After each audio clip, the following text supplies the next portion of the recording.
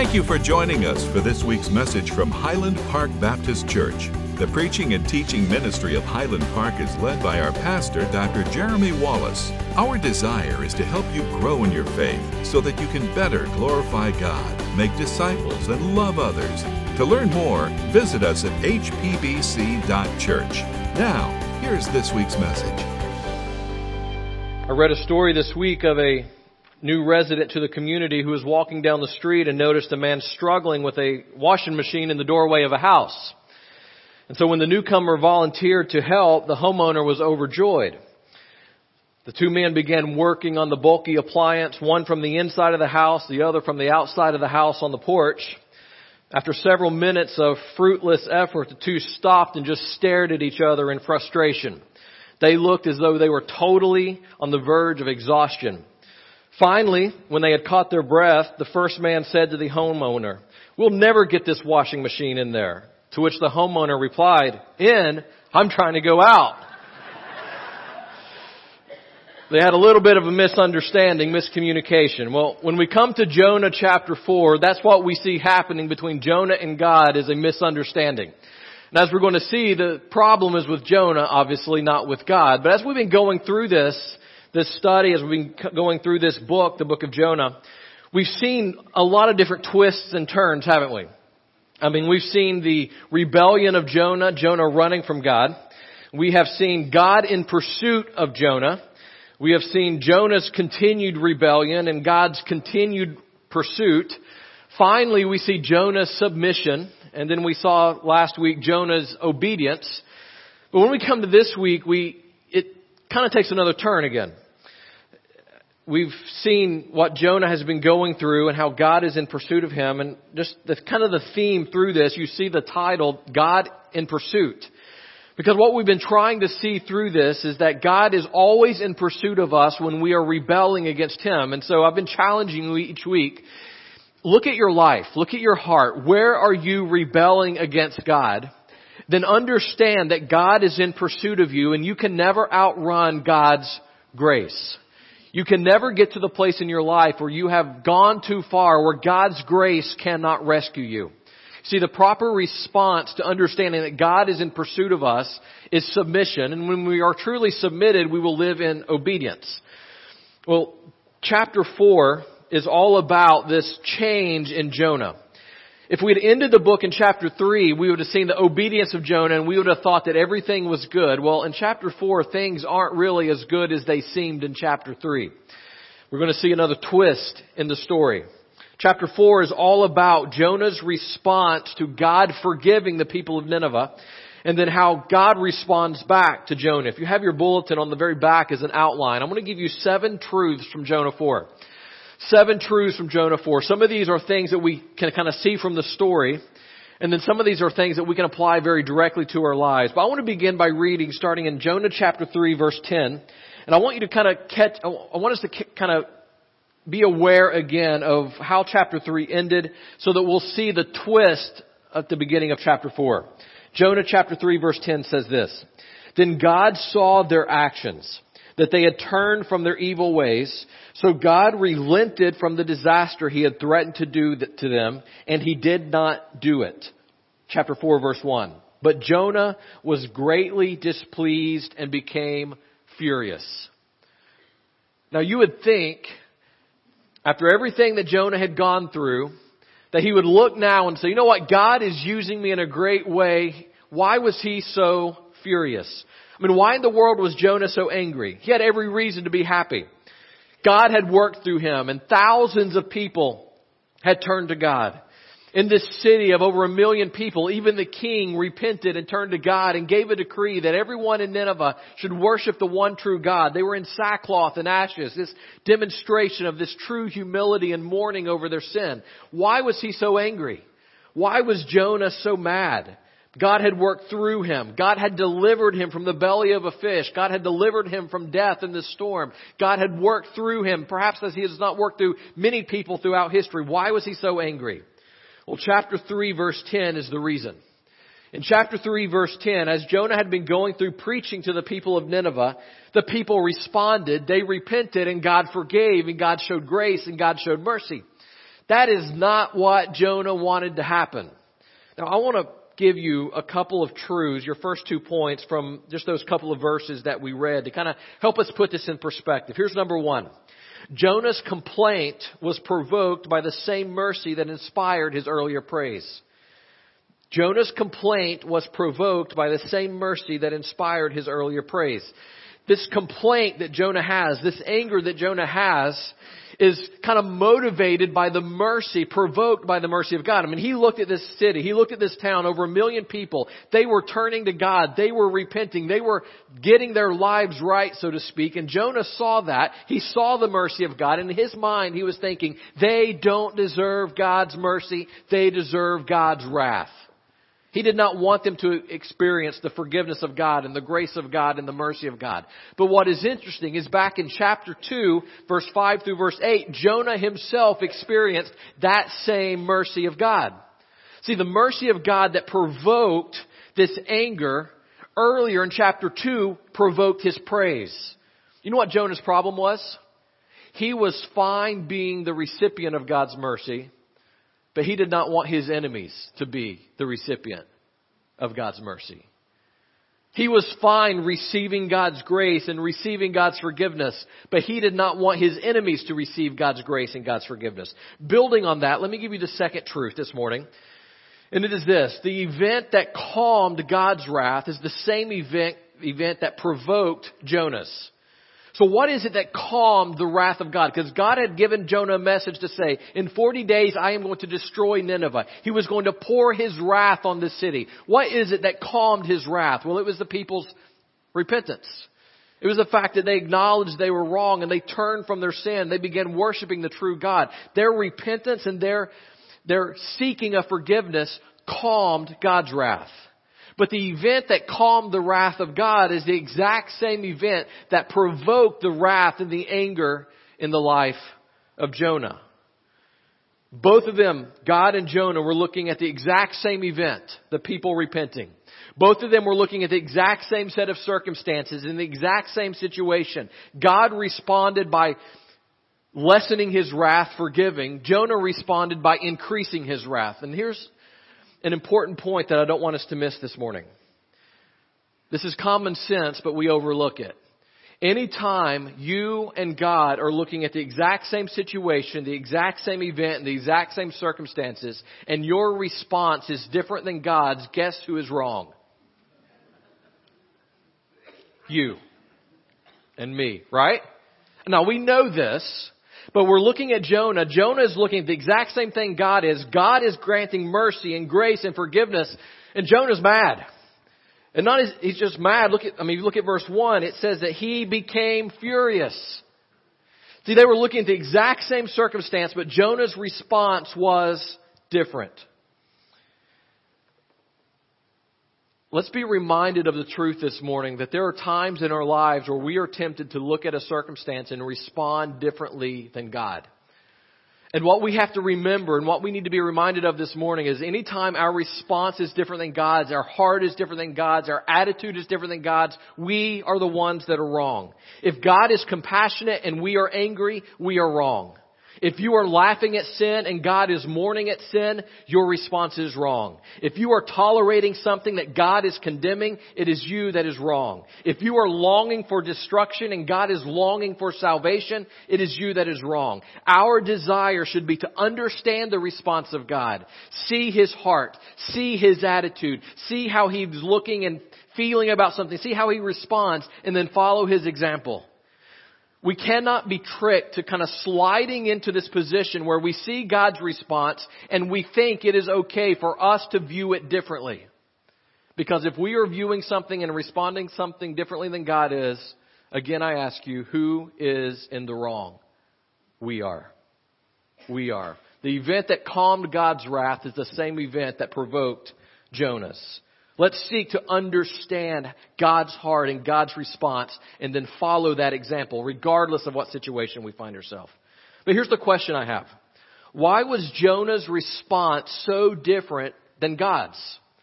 I mean, why were they both looking at the exact same thing? And why was Jonah responding with anger and God is responding with grace? Why the difference? Well, I think the answer in part can be seen in our third truth this morning. Here's number 3. Jonah had a problem with God's loving character being experienced by his enemies. He was fine with him receiving God's grace. He didn't want God's enemies to receive God's grace. He was fine experiencing God's forgiveness. He didn't want the other nations to experience God's forgiveness. He had a problem with God's character. Chapter 4 of Jonah, look at verse 2 with me. I want you to notice as I read this all the times that Jonah acknowledges truth about who God is. His problem was not that he did not know the right thing. Notice verse 2.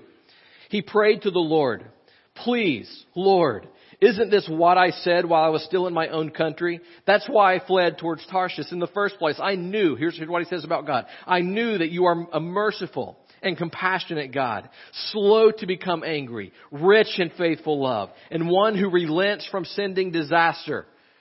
Everything he said about God is exactly true, isn't it? God is merciful and forgiving and slow to anger, and He is merciful. Everything he said was true. The problem with Jonah is not that he did not know truth. The problem with Jonah was that there was a disconnect between his mind and his heart. And that can happen to us. We can get to this place where we know all of the truth and we can say all of the right things and we can look to God and we can communicate who God is and what God is like and what God's plans are and what God's desires are. We can know the character of God, but when there is a disconnect between our head and our heart, it causes us to respond incorrectly.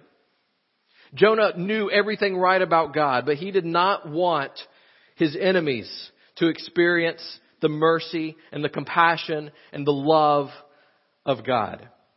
And if we wanted to summarize it this way, Jonah did not like God being God. That was his problem. He wanted to pick and choose who God could love and who God could forgive and who God could show mercy to. But in Romans, Paul says about God that He will have mercy on whom He will have mercy. Jonah was fine with God being merciful as long as Jonah approved of those who were to receive that mercy. Remember, Jonah hated the people of Nineveh. To them, he hated their culture, their religion, their race. He hated everything about them. He wanted them to experience the wrath of God, not the mercy of God. This mindset is really a entitlement mindset. And we may not respond exactly the way Jonah. We may not be as blatant. We've become a lot better at hiding this in our own hearts and our own lives. But let me kind of tell you what this looks like for believers today. In essence, Jonah was fine with his people praising and worshiping God and experiencing the grace and the mercy of God, but he did not want that to extend to others outside of his circle. See, for us, here's how we do this very practically. It's a lot more subtle. See, when we come to church and we sing to God and we praise God and we worship God and we say that we want others to know about Him, but then when we leave, never telling anybody else about Him, never desiring for other people in our community to know Him, never living in a way so that our lost coworkers and lost neighbors understand that God is a God who desires all to be saved. What we are essentially saying is we want to come together inside this building and worship and praise, but we're not really all that interested in other people outside of this building truly knowing and worshiping God. I mean, practically, isn't that what we're saying?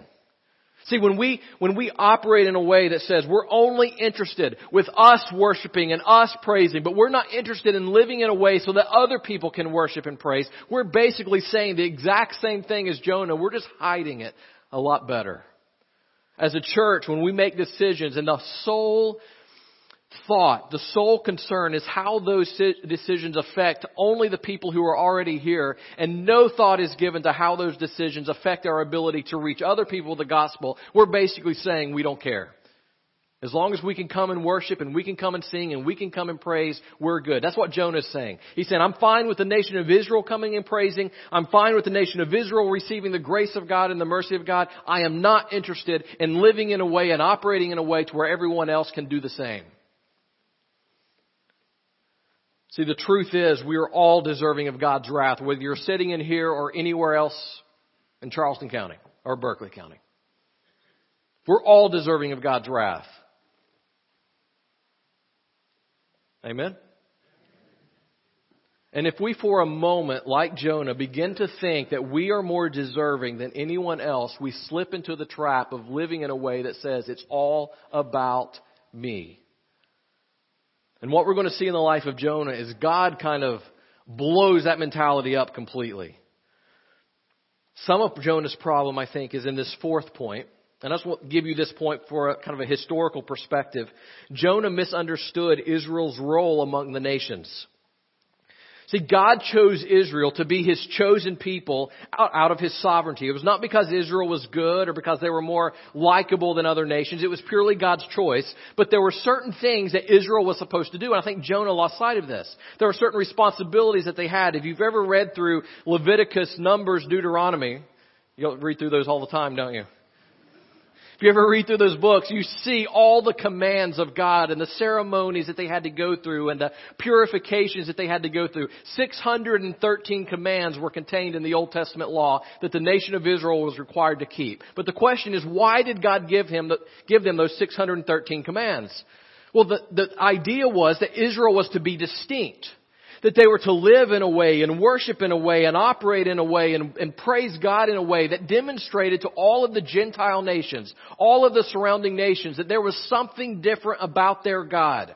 That they were separate, that they were called out, and in how they lived and in how they operated and how they worshiped and how distinctly they lived. The other nations were supposed to be able to look at the nation of Israel and see that their God was different, and they would come and they would ultimately fall down and worship and praise the true God instead of all of the false gods, instead of all of the false idols that so many of them worshipped. They were to be distinct. We see this all throughout the Old Testament. Let me read you some verses. Psalm 46:10. Be still and know that I am God. I will be exalted among the heathen. I will be exalted in the earth. Psalm 67:2. That your way may be known upon earth. Your saving health among all nations. Psalm 57:9. I will praise you, O Lord, among the people. I will sing unto you among the nations.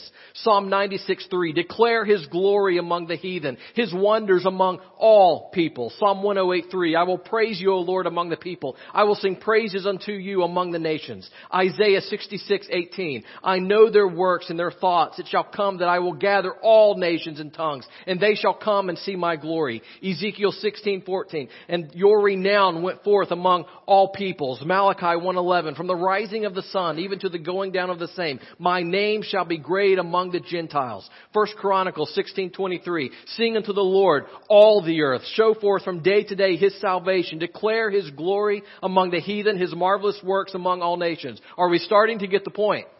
God is concerned with the nations. See, Jonah had got to the place where he was only focused on him and his people. He lost sight of the fact that God's plan was for Israel to live and operate in a way so that all people would know that He was the true God. Many times in our own lives, we can lose sight of the fact that God has called us to be a light in a dark world. He has called us to be salt. He has called us to be a witness. We can forget that He has given us this great commission that commands us to go and make disciples of all peoples. Jonah had forgotten this. Many times we forget. We are not called out simply to come and gather just us and sing and praise. That's part of it. But we are to come and to worship and to praise and then live in such a way so that other people around us can look at our life and say there's something different about their God. He has changed them. Which begs the question, are you living in such a way to where other people can look at you and they can respond by saying there is something different about their God?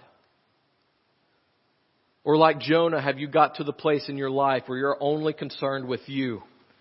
And you're only concerned with your church, that you have no heart, no desire for other people to worship and praise the true God of the universe? Jonah had started thinking that God was only for them. Let me give you number 5. The reality of Jonah's heart was clearly demonstrated. This is a very practical point for us this morning. But in chapter 3, we saw Jonah's obedience, didn't we? If you were here last week, you saw Jonah finally going where God told him to go, doing what God told him to do, delivering the message that God told him to deliver. And if we stopped at the end of chapter 3, it would appear that everything was great. Jonah's finally submitted to God and he's finally obeying. But what we see in chapter 4 is the heart behind the obedience. You know it is possible for us to do the right thing and have a bad attitude about it? You know it's possible for us to go through the motions of obedience, but our heart be wicked? I want you to see Jonah's heart. Jonah has a pity party. It's basically what happens. But in this, we see the reality of his heart. So we saw at verse 1 that Jonah was greatly displeased and became furious. Now look at verse 3. Notice what he says in verse 3. And now, Lord, please take my life from me, for it is better for me to die than to live. So here's what he's saying. God, I did not want you to deliver and forgive and show mercy to Nineveh. I wanted you to destroy them. So here, God, here's my ultimatum. You destroy them or you destroy me. That is basically what he is saying. Look what he does in verse 4. Verse 3, now the Lord, please take my life from me, for it is better for me to die than to live. And the Lord asked, is it right for you to be angry? Jonah left the city and sat down east of it and made himself a shelter there and sat in the shade to see what would happen to the city. You know what he's saying? God, destroy me or destroy them. And then he goes and sits down and says, I'm going to see which one happens first. I mean, do you see the attitude of Jonah? Do you see the kind of the response that he's having? It's better for me to die. God, if you're not going to destroy Nineveh, destroy me. God, if you're going to show them mercy, then just take my life, because that is not what I want. See, in chapter 3, we saw the obedience. In chapter 4, we see the heart behind the obedience. And the heart is wicked. See, it is very easy and possible for you and I to come and we go through the motions of obedience and we go through the motions of worship and we go through the motions of praise. We go through the motions of doing what we believe that God wants us to do. But deep down, our heart is far from God. We can listen to what Jonah says. We can look at Jonah. We see that he is calling out. Everything he said about God was true. He did what God told him to do. He said what God told him to say. But now that God responds differently than what Jonah expected, Jonah doesn't like it. He wants no part of it. And it all indicates the truth that Jonah's heart was far from God. I have no doubt that there are people in churches all across the country this morning, right now, who are going through the motions of obedience, but their heart is far from God. And just like in the book of Jonah, in the life of Jonah, there came a time where his heart was clearly seen. There always comes a time in our lives where the reality of our heart becomes evident to all. There comes a time in our lives where the bottom falls out and we start looking at life and it's not going the way that we wanted and we're not happy with the outcome. We're not happy with this decision, that decision. We're not happy with how God is blessing other people. And it is in those moments where things are not going the way that we wanted, the way that we expected, that the reality of our heart becomes evident. You can only fool people through your actions so long. Eventually your heart will be seen. For the life of Jonah, if it ended in chapter 3, we would all walk away thinking Jonah finally got everything right. But there came a chapter 4. And if you're banking on just living in chapter 3, understand there will come a chapter 4 where things will happen. God will do something that's a little different than what you expect. God will allow something that's different than what you want. He will allow something or even bring something into your life at times that is uncomfortable. His pursuit of you is relentless. And it's in those moments where God is pursuing, where your heart is far from Him, that will become evident. His actions were obedient, but his heart was self-centered. His actions looked good, but his heart was still wrong. And it is possible for you and I, all of us, for our actions to be right, for us to be able to say that we are obeying God, but our heart be far from Him. And in Jonah's life, his heart was far from God. Let me give you number 6, very briefly. I just want to mention this. And we know this, but we need to be reminded. God does not need our permission to bless others. And that's really what Jonah was saying. God, I'm not good with this. You didn't check with me first, like God needed to. Let me just remind us briefly that God does not need our permission to bless others. God chooses to bless the people of Nineveh with forgiveness. That's God's right. He is God. We are not. Let's bring this a little closer to home for a second. I doubt there's anyone here this morning who is honestly standing up and saying, I don't want God to save these people. But how do you respond when you get passed over for a promotion? I mean, you're the one, you're expecting it, you deserve it, you're next in line for it, then somebody else gets it. What's your response to that? What's your response when somebody else gets the blessing and you don't? I mean, we could sit back and we can wonder, God, why is my air conditioner breaking? Why is my car breaking down? Why are they getting all the blessings? Why is everything good happening to them? Why is this never happening to me? And in essence, what we're saying is, God, you did not check with me first. We respond the exact same way as Jonah, but we look at our lives, we look at the people around us, and we think that God has to operate a certain way, and so He's going to bless me, and nothing bad is going to happen in my life. But then when good starts happening to other people, or bad starts happening to us, we start pointing the finger at God and say, God, this is not fair. And in essence, we are acting just like Jonah. We're saying, God, you did not seek my permission. And we need to be reminded that God does not need our permission to bless other people. He is God. We are not. Let me give you number 7. I think this is a great way to end. We need to understand, number 7, that God is always in control. I want to read the rest of chapter 4. What happens really starting in verse 5 through the end of the chapter is God uses Jonah as an object lesson. He allows things to happen to him to kind of wake Jonah up and to see the reality of what he is saying. But so follow along with me as I start reading in verse 5. Jonah left the city and sat down east of it, and he made himself a shelter there and sat in its shade to see what would happen to the city. Notice this, verse 6. Then the Lord appointed a plant, and it grew to provide shade over Jonah's head to ease his discomfort. You see the grace of God even to Jonah here? To ease his discomfort. Jonah was greatly pleased with the plant. When dawn came the next day, God appointed a worm that attacked the plant and it withered. As the sun was rising, God appointed a scorching east wind. The sun beat down much on Jonah's head that he almost fainted and he wanted to die. He said, "It is better for me to die than to live." Said that like 3 times now, hasn't he? Then God asked Jonah, "Is it right for you to be angry about the plant?" "Yes," he replied, "it is right. I'm angry enough to die." So the Lord said, here's the point of this. You cared about the plant which you did not labor over and did not grow. It appeared in a night and perished in a night. Should I not care about the great city of Nineveh, which has more than 120,000 people who cannot distinguish between their right hand or their left, as well as many animals? I want you to notice several words that appear through this. Look at verse 6.